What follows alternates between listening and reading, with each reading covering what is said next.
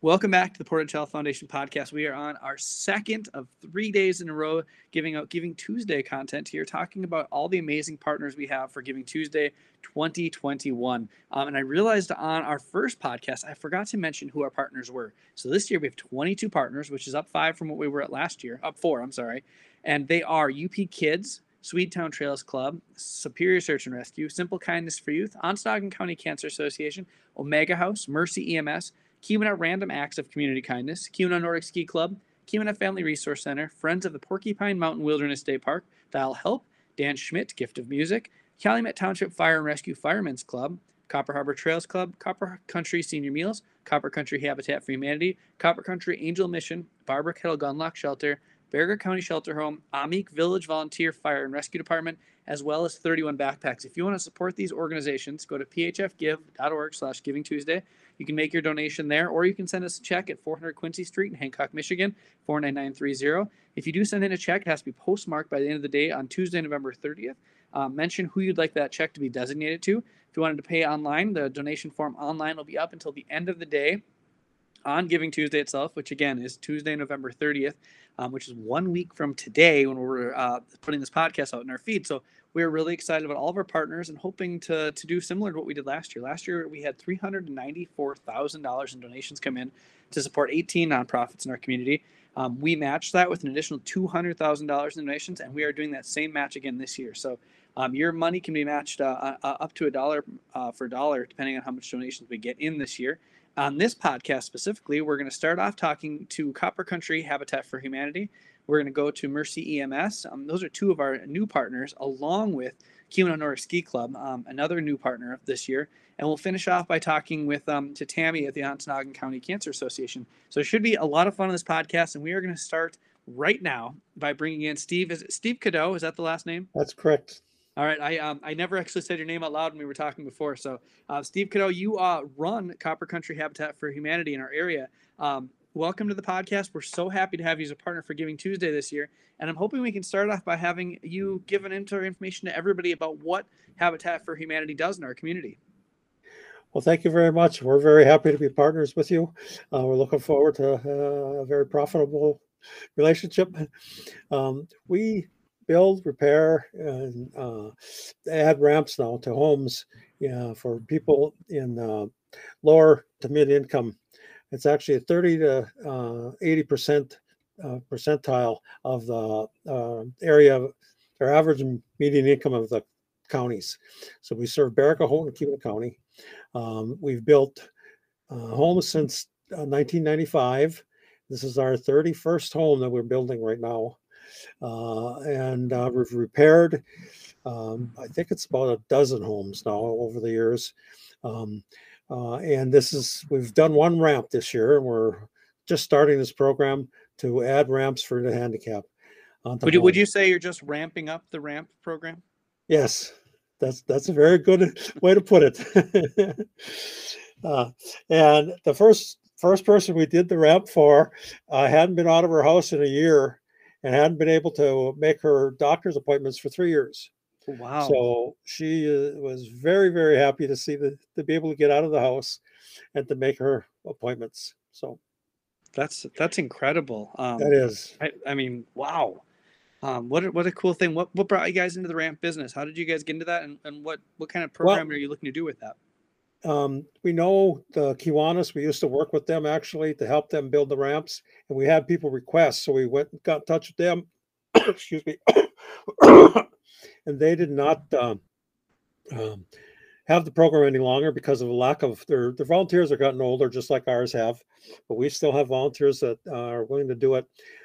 So we partnered with them, and they gave us actually their trailer and the plans for building the ramps. And so we're going to take over from them and do as many ramps as we can. And we're also going to continue building houses. We built one this year. We really need to build more than one next year because we have 3 applicants approved. So that means we have 2 ready for next year besides the one we have for this year. We also repair homes for people, and unfortunately, a lot of our Copper Country homes need roofs, and which is very, very expensive. And so we're limited as to how many roofs we can do, but we're trying to improve that program too with for donations. So Tell me about those critical repairs you do. How do you do those? How would somebody get involved with that? And same with the we have ramp. an If app. somebody was interested, how would they reach out to you guys to make that happen? Yeah, they fill out an application and then we send it to our selection committee. And once they're approved, the our construction supervisor and one member of the building committee go to the home and inspect it for health and safety, because those are the first two things that we repair. If you have a faulty furnace, or something unhealthy in the family, or in the house, we take care of that first. And that means sometimes we might have to hire a team to go in and remove the asbestos, and that's a whole other area. But we take care of those kind of things first. Then we work on the repairs. And just like our house, it's not a hands up. It's a not a hands out. It's a hands up. We ask the people to pay us back. It's a 0% promissory note for the critical repairs. Is 0%, well, 0.005% interest for our mortgages, due to new mortgage regulations. But basically, they're interest free, and they keeps their payments down, and it helps them be able to afford the home and afford the payments, because we want people to pay off their mortgage, pay off their note, and have the property completely debt free when they're done.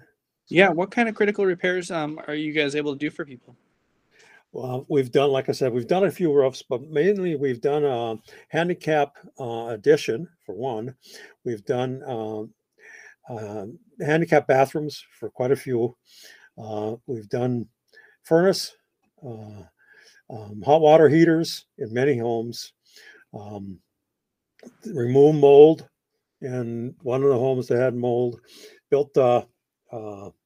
Rebuilt the porch entrance for one lady that it was falling off her house actually. So yeah, and now with the ramp program, we make the whole house handicap accessible. Our homes are also handicap accessible. We have a ramp to get in, and plus all the doorways and the bathroom all has to be handicap accessible for because of Copper Country Habitat's requirements. That's one of the international's requirements, and for all the affiliates in Michigan, follow that. Excellent. If you want to learn more about the work that they do, you can go to copperh4h.org. Their website. You guys are also on Facebook, right? Yes, we are.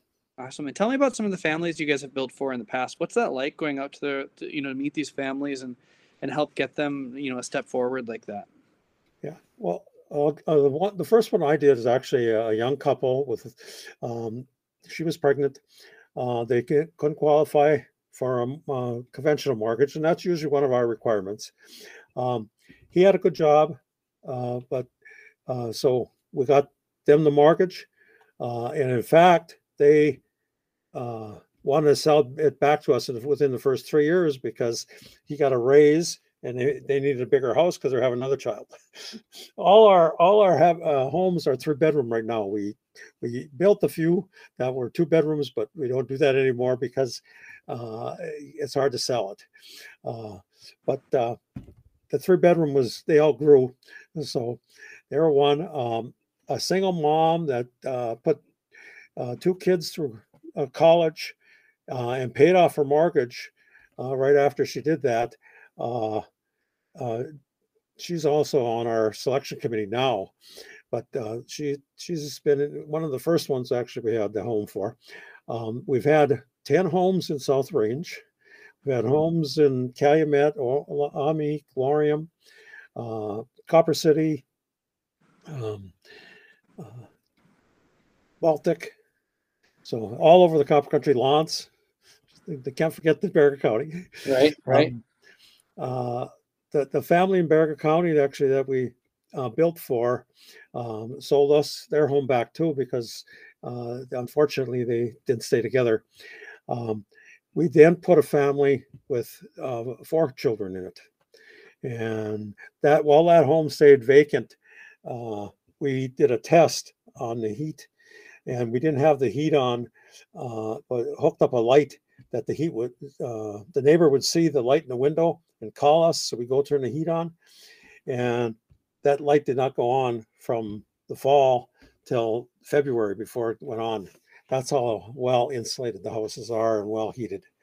And energy efficiency is a number one thing for Habitat. And we have a green conference every March throughout Michigan that we are trying to do more and more energy efficient ideas within our homes.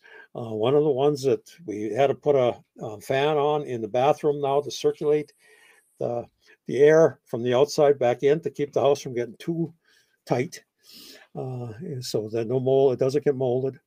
And the insulation is top grade. You can't get a better insulated home than we built for. And you guys are able to do all of that and provide the houses for families that are in need of it. And the families end up buying it. Are they paying market price? Are they paying are they getting a better deal on it? How does that work? Okay. Generally, we try to work with them, and we get if we sell it for them for fair market value, we get a down payment assistance grant for them that pays $12,000 towards that value, and reduces their mortgage by that much as long as they stay in it for 5 years. They have to pay it back if they don't stay in it for 5 years, but and most of the people do. They stay in it. Yeah. Now we're working with the USDA actually to try to even get the value down because of the recent increase in wood and building materials. So this is a challenge the next few years, but we're still going to work for the family to be able to afford that home. So, yeah. And you said you're still working on the house for this year. You guys do one house per year, correct? Yes. And when do you usually finish those up? Usually the end of November. Okay. We've had because we do contract out like the plumbing and heating, and we also contract out the drywall taping, and that actually has been the delay in it in getting that done. Excellent. So the family will hopefully be in by the holidays. We hope so. We hope for them to be in so that they can celebrate the holidays there. And our 3 applicants, 2 of them actually all 3 are single moms with children. And that's been the case for a lot, but there have been married families too in the past and who still own their homes. Proud to say that we've had 1 foreclosure two foreclosures since 1995. Everybody else has paid off their home or continuing to pay it on it. Awesome. Is that pretty standard for Habitat for Humanity as a whole? Yes. Yeah. Excellent. We work with the families to help them out as much as we can. We've had a few refinance for them, so they wouldn't foreclose on it. But basically, people make the payment because that's how we set it up so that they can afford it. So awesome. And then the other part that I want to talk about is what kind of revenue you guys usually bring in. Is donations the biggest way of revenue generation for you? Actually, it's our restores. We had 1 restore in Calumet. We've had for 11 years now. Now we had a second one for the last 2 years in Atlantic Mine. And basically they earn enough to pay for a house a year right now between the 2 of them. But that doesn't cover their cost then, the cost of the employees and the cost of operating the store. So we still need funding. So we like to try to match the restore income with donations so we can have enough assets to build the next house already. And so people's donations are just as important, if not more important, than the restores. But everything you donate to the restore brings money in for us to build, do repairs, and do ramps now. Awesome. And Steve, one of the things that I didn't know is you guys actually do pickup and delivery for the restores. Is that for the things that are donated or the things that are purchased? That's correct.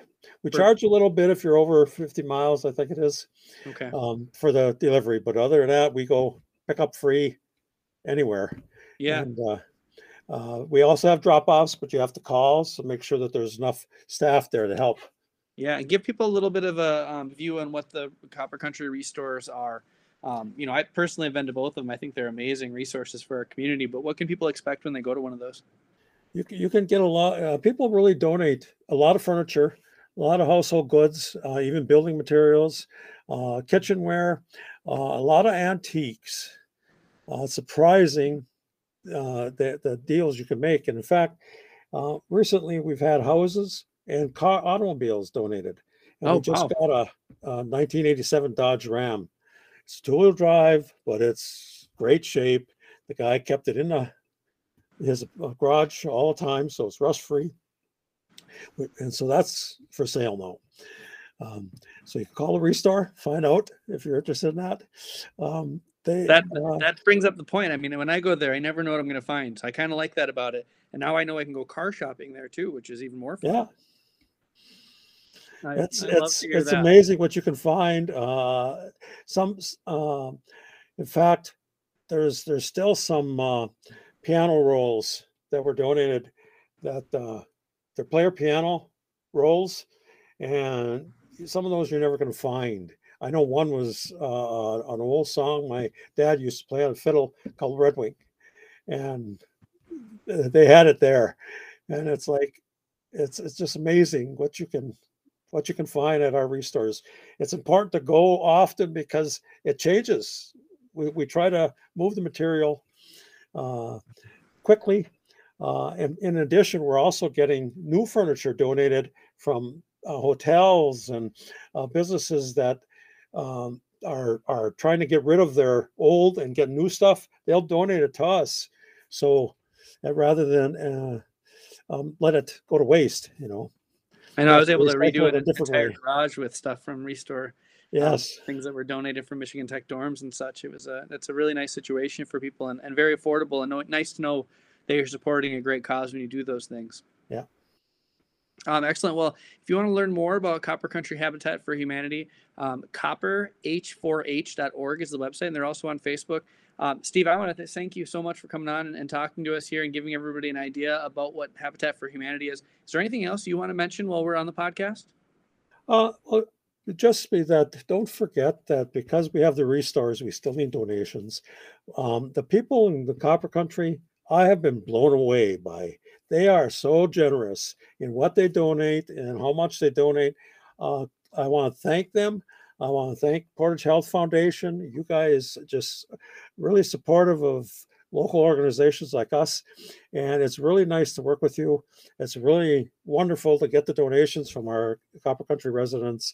We thank you. We want to continue to serve the Copper Country because it's a great place to live and work. Excellent. Well, thank you again. Again, if you want to make a donation, phfgive.org/Giving Tuesday, and we will be right back with Pat Boberg from Mercy EMS. Thanks again for tuning into the PHF podcast. It's been fun for this episode specifically because we're talking to several nonprofits that we haven't worked with before. And I want to once again thank the people at Habitat for Humanity for taking the time to do that. They, at least for me, and I hope that you listeners have learned quite a bit in hearing what they do in their operations. I didn't know a lot about that, and it's going to be the same way with our next conversation with Pat Boberg, the CEO of Mercy EMS. And he's here now, and I'm excited. But this one specifically, I didn't know until recently that they were a nonprofit, and I imagine many people in our community kind of are in the same way. So, Pat, if you could give us an introduction into Mercy EMS and the work you guys do. Thanks. I'm really excited to be a part of this program. So Mercy EMS, we were the very first ALS ambulance service in the state of Michigan. We've been around since 52 years now. We provide ALS coverage for all of Houghton and Kuna counties. We cover 1,234 square miles. Our average emergency call volume is approximately 3,700 emergency calls a year, and we do about 500 to 600 interfacility transfers, meaning like we'll go from Portage to Marquette or another outside hospital. That's a huge range. It is, yes. We've got 13 full-time people. We got like 17 part-time. You always see our rigs on the road, and it's nonstop for us. Yeah. How do you how do you guys how do you afford all of that? I mean, that's a lot of money to spend to do, and as a community member that's actually used the ambulance before, I mean, we're so appreciative. Obviously we need the work you guys do, and for our community to have a one that's a nonprofit like this is a real benefit. Looking a little bit at the world of what the ambulance services are, I know how lucky we are to have a nonprofit that we work with on this, because the work you guys do. But tell me a little bit about the funding structure of Mercy EMS. So the funding structure for Mercy EMS is we're strictly just insurance based. We are owned obviously by Portage Health and Aspires CUNA, but we are a self-sustaining organization, meaning that we're not funded by either hospitals. So again, it's just insurance based billing. Recently we've started, getting into fundraising and grants. We just received a grant through the FEMA to purchase some new LifePak 15 monitors, which was huge for our area. Excellent. What this is your first year participating in Giving Tuesday, and already we've seen quite a few donations come in to Mercy EMS. What are some of the plans you guys have with the funds that will be raised through Giving Tuesday? So our goal is we'd like to get a Lucas CPR machine. And for those that don't know what it is, it's a mechanical device that when we have a patient in cardiac arrest, sometimes it's just myself and another EMT working in cardiac arrest, where we have do chest compressions, ventilations, give emergency drugs. With this piece of equipment, we apply it to their chest area, and that eliminates us having to do chest compressions. And the nice thing about this device, unlike a human, it doesn't fatigue. So you're getting proper compressions. There's times where we have patients in a third floor that we have to get down the stairs, and it's kind of hard to do chest compressions as we're moving them, where this device, it's literally a lifesaver. It's great.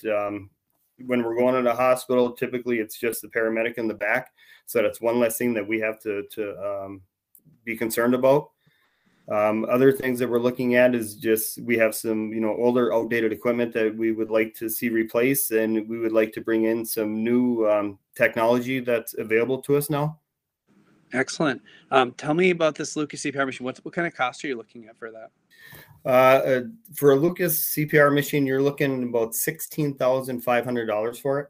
Yeah, and this is one of the reasons I wanted to ask that, is because it's amazing how expensive some of these things are, and people in our community might not realize that, but that machine could be what saves you or a loved one's life, any day, if it's needed. So I hope people, when they're looking at their, their giving this year, they consider you guys for reasons like that. I mean, this is a really good piece of equipment, it sounds like, and it's not something you guys have ever had before, hey?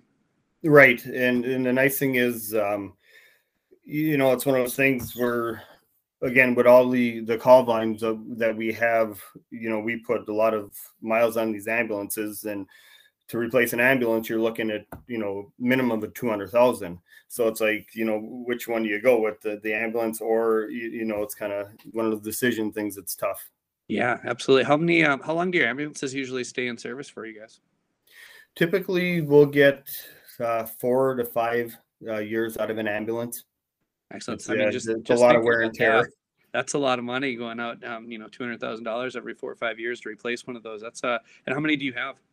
We have 6 ambulances locally, and then we do have a ambulance up in the Copper Harbor area.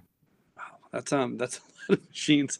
It's pretty incredible what you guys do, and one of the things that I hinted at that from research that I've done in different ways is the benefit of having nonprofit for ambulance services. Talk a little bit about what the benefit is for that for our community, as opposed to something that's for profit or being under one of the hospitals specifically.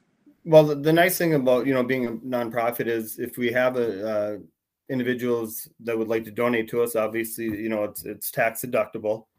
It opens the doors for us for funding opportunities like the FEMA grants and different like Walmart grants and things like that, where we can get funding to replace equipment where otherwise we wouldn't be able to. Excellent. And you guys, do you guys still host Camp 911? I know that was my only introduction to your building is that event, which is awesome. We do the Camp 911. I'm hoping to roll out in January. We're going to do a community outreach program. We're going to bring in the first 20 individuals and certify them in CPR and AED. This year actually is going to be our first year we're doing a No Kids Without a Christmas. So we're having a friendly competition with the other medical first responder agencies to donate gifts so we can get out to the families in need this holiday season. Awesome. I love that. You brought up a couple programs like this. How can people follow you guys? Where can people find out more information about your work aside from when they need work? Obviously, if you need the ambulance there, call 911 immediately. Right, exactly. We do have a website. It's www.mercyms.com or Facebook, Mercy EMS. Excellent. Well, Pat, I want to thank you so much for coming on the PHF podcast today, talking a little about the work you guys do. Give a quick 30-second pitch. Why should somebody donate money to you guys for Giving Tuesday this year? The equipment that we purchase could save a life. Hey, it doesn't get any more complicated than that. I appreciate that. Thank you so much. And we will be right back. We're going to continue this PHF podcast episode with another new partner of ours, the Keweenaw Nordic Ski Club. We'll be talking with John Diebel from that organization. Thanks again, Pat. We appreciate it. Thank you for this opportunity. Thanks again, Pat, for that excellent interview and introduction into Mercy EMS. Next, we have John Diebel with the Keweenaw Nordic Ski Club. John, welcome to the PHF podcast. We're happy to have you. Yeah, thanks for having me here, Michael. We're excited to be part of Giving Tuesday for the first time this year. Yeah, you guys are a group that I was, I actually, it's funny because I actually sent John an email the day before the deadline for Giving Tuesday application this year. And I was like, hey, you guys got to apply because you guys are my go-to trail. I was actually a member of the Nordic Ski Club last year. I only live about a mile from one of the trailheads. So it was fun for me to get out there a bunch. Tell people, for those that don't know, what is the Keweenaw Nordic Ski Club and what do you guys do? Well, Keweenaw Nordic Ski Club was founded back, I believe, in the 1980s. I think officially on our incorporation documents, it's in maybe the early 1990s, and we went for 501c status at that time, but it was begun by a group of people who really appreciated the value of Sweetown Gorge. Kind of a historic trivia is one of those founding members, designers, and trail workers with Beth Hayden Reed, who is an Olympic speed skater, that she was married to a prof at Michigan Tech and lived here for a while. And in fact, her daughter is still skiing on the U.S. biathlon team. And as a member of the Sweetown Trails, her daughter Joanne, I guess, participated in the annual meeting from Austria just last Saturday, so that was kind of interesting. So Hancock, his influence on cross-country skiing is spread far and wide. But the Gorge Trails are what I often say is one of the crown jewels of cross-country skiing in the Midwest. Unfortunately, it took a big hit during the Father's Day flood. And we're working on that. I'll get back to that in a minute, but to kind of answer the question, our reason for being is to support cross-country skiing in the Keweenaw, and on a practical basis, we've adopted the Mostohito Churning Rapid Trails, and we're involved in fundraising and on-the-ground work to keep those trails up. We have a very close, very productive relationship with the city of Hancock, so that we somewhat share responsibilities for getting the trails groomed and keeping our grooming equipment up to date and in good shape where it can deal with some of the big snowfalls that we get here in the Keweenaw pretty often. So we also, one of the interesting things about the trail is that we have approximately 9 landowners to deal with. And in that regard, I guess we're a little bit jealous of our friends at Michigan Tech and somewhat Swedetown. Swedetown does have some other land, and I know they're involved in some purchasing up there, but I think it's a tribute to the city and the people around here that the Mostohito Trails have survived as long as they have, and look to continue to do so in the future with as much private land ownership as we're involved with. The city of Hancock actually only owns maybe about a mile out of 15 on our trails. and we cooperate very closely. You'll also often hear Mas Tohito Churning Rapids in our name, and just to clarify for listeners, because there's often some confusion or mystery about what Churning Rapids is compared to Mosto, but I think the way I describe it is that Churning Rapids is a large area owned by a couple of private people, Terry and Sue Ellen Kinsel, actually Sue Ellen Kingsley, but their land ownership is considered Churning Rapids, and it probably makes up about half of the trails or so out there, in the northern half of the trails. But that is actually under a land conservation easement with the Keweenaw Land Trust. And those trails will be there for, we hope, the end of time, because of that foresight that they've shown in getting that, working with the Keweenaw Land Trust to really get that in writing, that those trails will always be there. So we work very closely with them. Some of our other collaborators include a new group, the Churning Rapids Trail Bike Club, and they, or I should say Snow Bike Club, that they also do ride in the summertime without their snow bikes, but they've taken on the responsibility for grooming snow bike trails. And one of the things that's a little bit different about Mas Tohito is we're entirely dog friendly, we're snow bike friendly, and we're snowshoe friendly out there. If you buy a membership, you're really encouraged to use the trails in any manner that you see. We just ask that people not walk on them without snowshoes, and we ask that snowshoers and snow bikers avoid the center line cross-country ski tracks.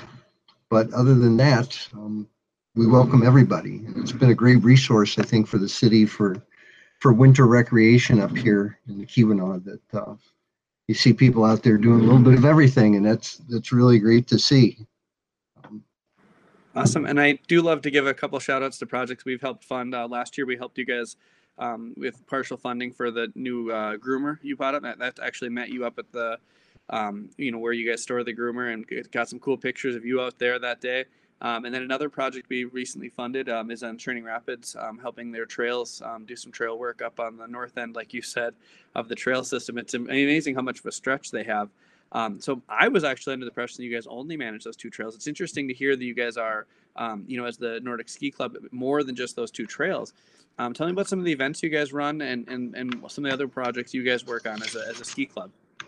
Yeah, the first one of our events that are coming up, and I think maybe where we're a little bit different from some of the other areas in that regard, is we do a little bit more what I would consider social events, where some of the other over at Michigan Tech, the trail system was designed for competitive skiing, wonderful for that. But we usually have some more intimate skier involvement in our events over here. And the first one coming up, we've always had it so far. We may change this in the future, depending, but we've always tried to go the evening after Christmas Day, December 26th. And we try and do that to catch families while they're together. And what we do is go out to one of our loops. It's 2 kilometers or maybe less than 1.5 miles or something, over by the chalet where we have good parking and access. And we put out about 160 luminaries on the trail over there. And we encourage people to come out, depending on snow conditions, even walk it if you have to that night. We like to see people out there often are towing kids around. It's just beautiful to see. But that particular bit of trail, besides having good access, loops back on itself quite a bit. So when we put all these luminaries out, we put them about every 40 feet over this 2 kilometers. And so as the trail loops back, you not only see the luminaries straight ahead, but you'll see them off to the side and through the woods. And it's just really magical experience over there. We've not always lucked out on weather conditions, but hopefully we'll have another good one this year. And for the first few years we ran it, I really didn't think that event got the attention it really should have. But in the last couple of years, word's gotten around, and we're having upwards of about 300 people or so come over there for the night. And we only put them out for that 2 hours once a year from 6 to 8 o'clock, the chalet. But it's a wonderful night, and encourage you to bring get out there with your kids and everything, it's really worth seeing. And again, you can snow bike that, snowshoe it, whatever. Some of the other events, I guess the next one coming up after that is the Barney Lob. And that is a cross-country ski race for children. And we've pretty consistently had, I don't know, maybe about 60 or so participants every year. And it's another family event where for the younger skiers, it's pretty much from age 3 on up through high school. We often have the Ski Tigers involved with helping to administer the race. And also they'll use that as a training exercise too, but they send rabbits and sweeps out there on the trails, so they're very helpful. But it's kind of neat. Where I usually work, unfortunately, I kind of way out on the trail where I've helped turn skiers around because we have a 1 kilometer course, a 2 kilometer course, a 4 kilometer course, and a 6 kilometer course to, I guess, serve the various age groups involved. But the family, what I don't see being out where I am is I don't see the mass start with the younger kids and their families, which is really neat to see. I enjoy seeing the pictures of it every year, but when you see these 3-year-olds out there with their skiing with their parents, it's really fun to see. So we encourage people to get signed up for that. We've had support. The Portage, let me get the name right, the Portage, I think it's Health Auxiliary, different from Portage Health Foundation, but the people who run the gift shop up the hospital. It's kind of amazing. That little gift shop has generated enough funds to donate $200,000 over the last, I don't know, 10 years or something like that. This year, they'll be our name sponsor for that event. Helps out a lot. The most expensive part of that event is giving out medals to the children participants. And we found that that's really a big motivator and something that they really like. So it costs about, I don't know, $600-700 to put that on. We've been able to avoid charging for that. So we encourage people to come out for that. That's, again, February 13th, same weekend as Winter Carnival Tech. And we also have on the 19th, the following weekend, we're going to have a retro ski where we pretty much try and do as much backcountry skiing as we can off trails. Not everybody enjoys that, but some of the old timers who grew up skiing on non-groomed trails kind of get a kick out of reliving their younger glory days out there. And we try and see some areas that people don't usually see when they ski Mosto. So that's coming up. And then finally, we have Glide and Gorge, which started out as a fundraising event, but it was also designed to introduce people to our trails, and particularly Swedetown Gorge. We were finding a lot of people in the community, people who lived in West Hancock, right downstream from the gorge, didn't know it existed. It's one of the most very interesting geologically. It's a very deep gorge, beautiful. Swedetown Creek runs down through there. So we kind of borrowed some ideas from some other places and we began putting food out on the trail at several stations so people would ski a loop from the chalet through the gorge and back and pick up food along the way with desserts, or we had kind of an appetizer table out on the trail, and then they eventually get to a soup station down in the gorge, and they'd ski up back to the chalet where there'd be live music and desserts. Now, as you can imagine, COVID has kind of thrown a monkey wrench into that last year, like everything else. And we did modify it. We wanted to keep the event alive, but we kind of scratched our heads on what to do, and we made it a photo opportunity, I guess, where you had a lot of door prizes where you could get, you could win a prize for having the best photo taken out there. We encouraged selfies and stuff. We had kind of miserable weather, I'll have to say. It was a kind of a worst case scenario where it started out early in the morning with kind of a misty drizzle, get the trails all nice and wet, and then the temperature took a nosedive during the event and turned everything to ice out there. But anyway, it survived, and we'll try and run that again in some way or another. But Excellent. some of the things John, that go ahead. I was going to say some of the other things that we're interested in doing with the funds we hope people will donate to our trail is signage. We've got a lot of trails out there. Some of them are single track that we don't particularly use in the winter, although people could cross country ski them. We've got snow bikes out there. spread out all over many miles. The trails go halfway out to McLean State Park, and people have gotten lost more often than we would like. So we're kind of trying to expand some of that signage into areas that are historically groomed and come up with a more comprehensive trailhead map that we're trying to develop. And that's a project we're hoping to complete next summer, probably. So that would be one of the main uses of the funds we hope to attract to make the trails a little more user-friendly in that regard.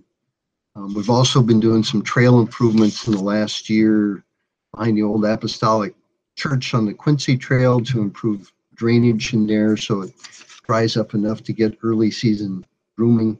We've done some work out at Mud Lake out there to make that a little more accessible to early season grooming. So a lot of our trails are kind of rough, frankly, in the summertime when you go out there. And we need to pile up a little bit more snow to groom through there because of that roughness. And so we're trying to smooth them out a little bit so we have smoother trails that are more tolerant of early season grooming. Kind of expand our season that way. So we're kind of picking at some of those spots out there. We've also relocated one of the St. Euros trails, just the end part of it, maybe the last 300 feet or so. We've moved to the north, I guess, to avoid a little bit of a short but steep hill with a sharp left turn right by what's going to be the entrance to the new dog park there. And so we're kind of moving that intersection away from the dog park to avoid conflicts with there and make it a little bit safer for everybody. So that's sort of what we've been up to, and we hope people will turn out and get their donations in and keep this wonderful resource alive. And was recently talking to the city manager about some various things and kind of put the question to her exactly, well, frankly, we were talking about liability insurance, but the question came up, why would the city of Hancock want to insure landowners out in way outside the city limits? And she expressed very well and supported that we view the trails as a resource for the city of Hancock, and we want to support those in their operation. You know, even if they're not actually within the city limits, it's a very valuable resource for all the residents of Hancock that we want to keep going and get them out there on the trails wherever those trails lead.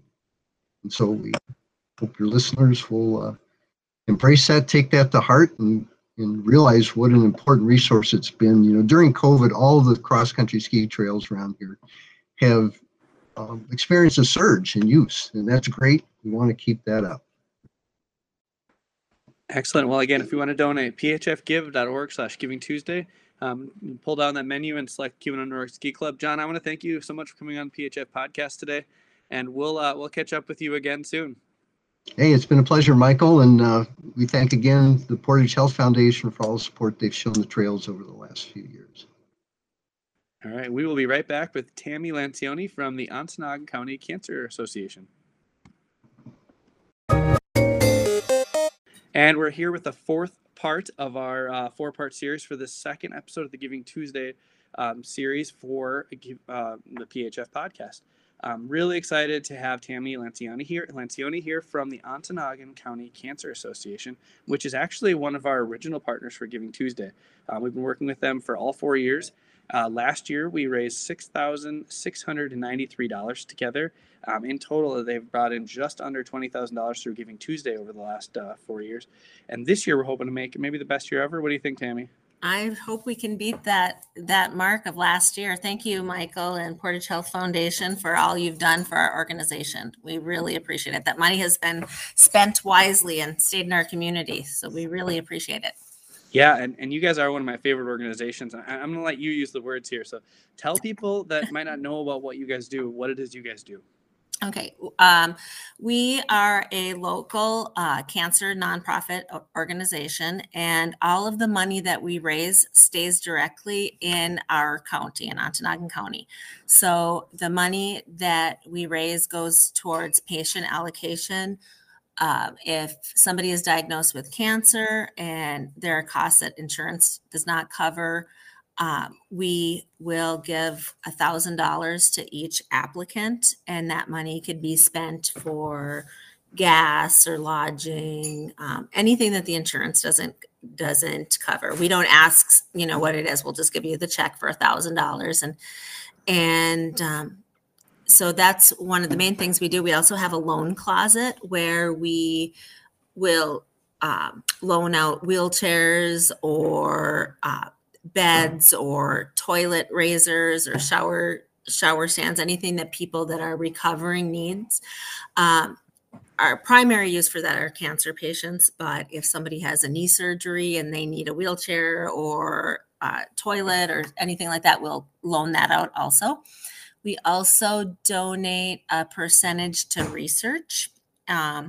And we also do screening for preventive care. So we provide mammograms. It's biannually. So 1 year we'll do women with mammograms, and then the next year it's PSA screening. And we've detected a lot of cancers that way. I don't want to say that's a good thing, but it's good that we provide the screening, and then we hopefully will provide early detection and people can get some treatment for that. I would take you one step further. It's not just a good thing; it's a great thing. This is one of my favorite things about your organization is just the small town feel of it, because all of you guys are volunteers. Mm-hmm. None of you are doing this because you have to, and this organization's been around for decades now. And my favorite story about you guys is the fundraising you guys do, which has obviously not been the same with COVID. But literally going door to door in every house in Ontonagon County. Yeah, and we are going to do that. We just had our last meeting. We decided we are going to be doing that door to door again this year in May, but which is awesome. We would like people to donate then, but right now would be a great time to donate within this next week because that Portage Health Foundation will match that donation. But our I can't say enough about our community. We have an amazing community and people that really do support this organization because pretty much everybody knows somebody that has benefited from this organization. And all of the board members, it's strictly volunteer. Nobody's making any money. We really don't have many administrative costs. And it's just all of us wanting to give back to our community. Yeah. And some of our followers or listeners here, you might be in a bigger city or, you're obviously familiar with the Copper Country as a whole to some degree. But you might think, they have to go to, Marquette or something for an occasion for whatever healthcare things. But when you have a cancer situation in your family and you live up here, it is very difficult. It is. And especially, I was able to visit the oncology area of the hospital in Ontonagon with you and others from the association a couple of years ago, and it's amazing that the services are there, but it's not a full service. It's not everything. People have to travel, and you're talking quite a bit of travel and some difficulties with insurance, traveling from a different state, oftentimes going to Minnesota or Wisconsin. So this is a really important thing. What has the fundraising been like for you guys this year? Well, we have some amazing supporters. We have a group, Simple Jerry's. They're a bunch of volunteers. They're amazing. Every year they'll do a barbecue fundraiser. They'll make either chicken or barbecue sandwiches, and they had it in the school and at the fire station, I believe, this year. And all of their proceeds come back to the organization. And people hear that Simple Jerry's is cooking and there's a line.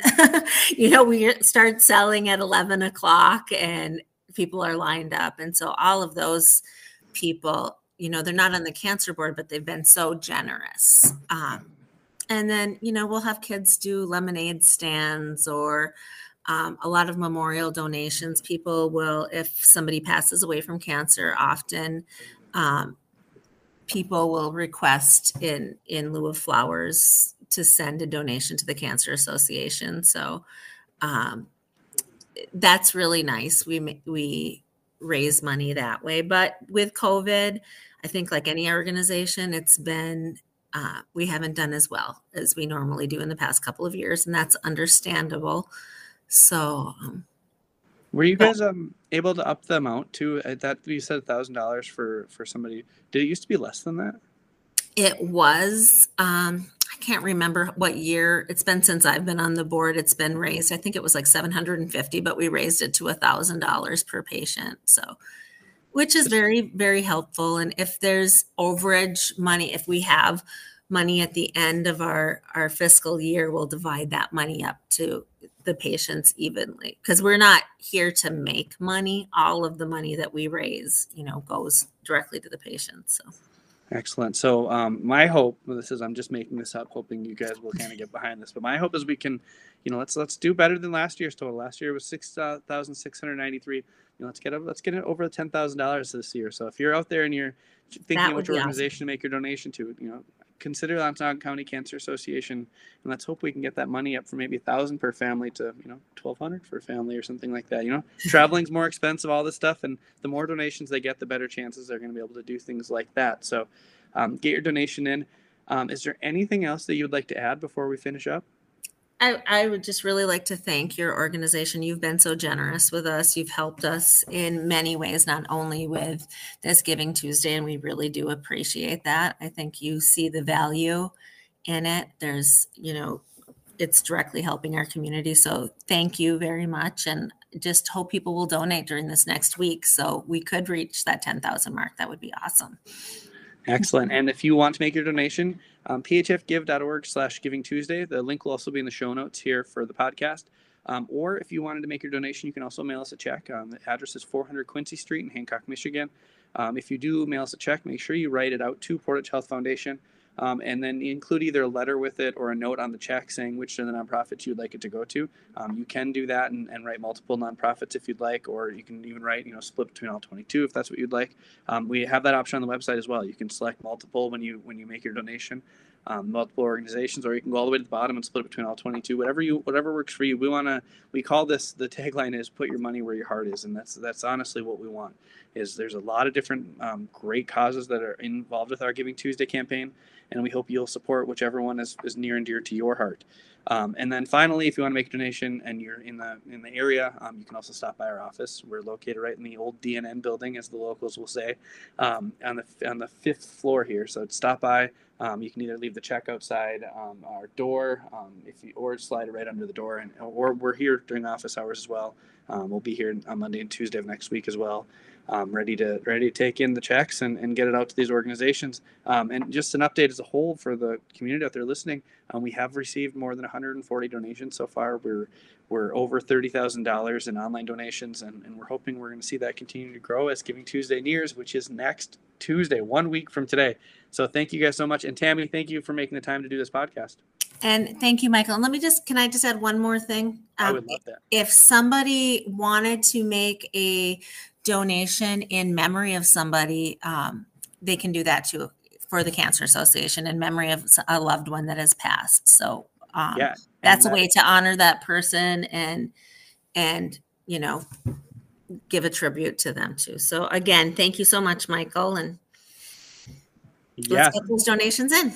Yeah, thank you guys again. phfgive.org/Giving Tuesday. We'll see you guys next episode.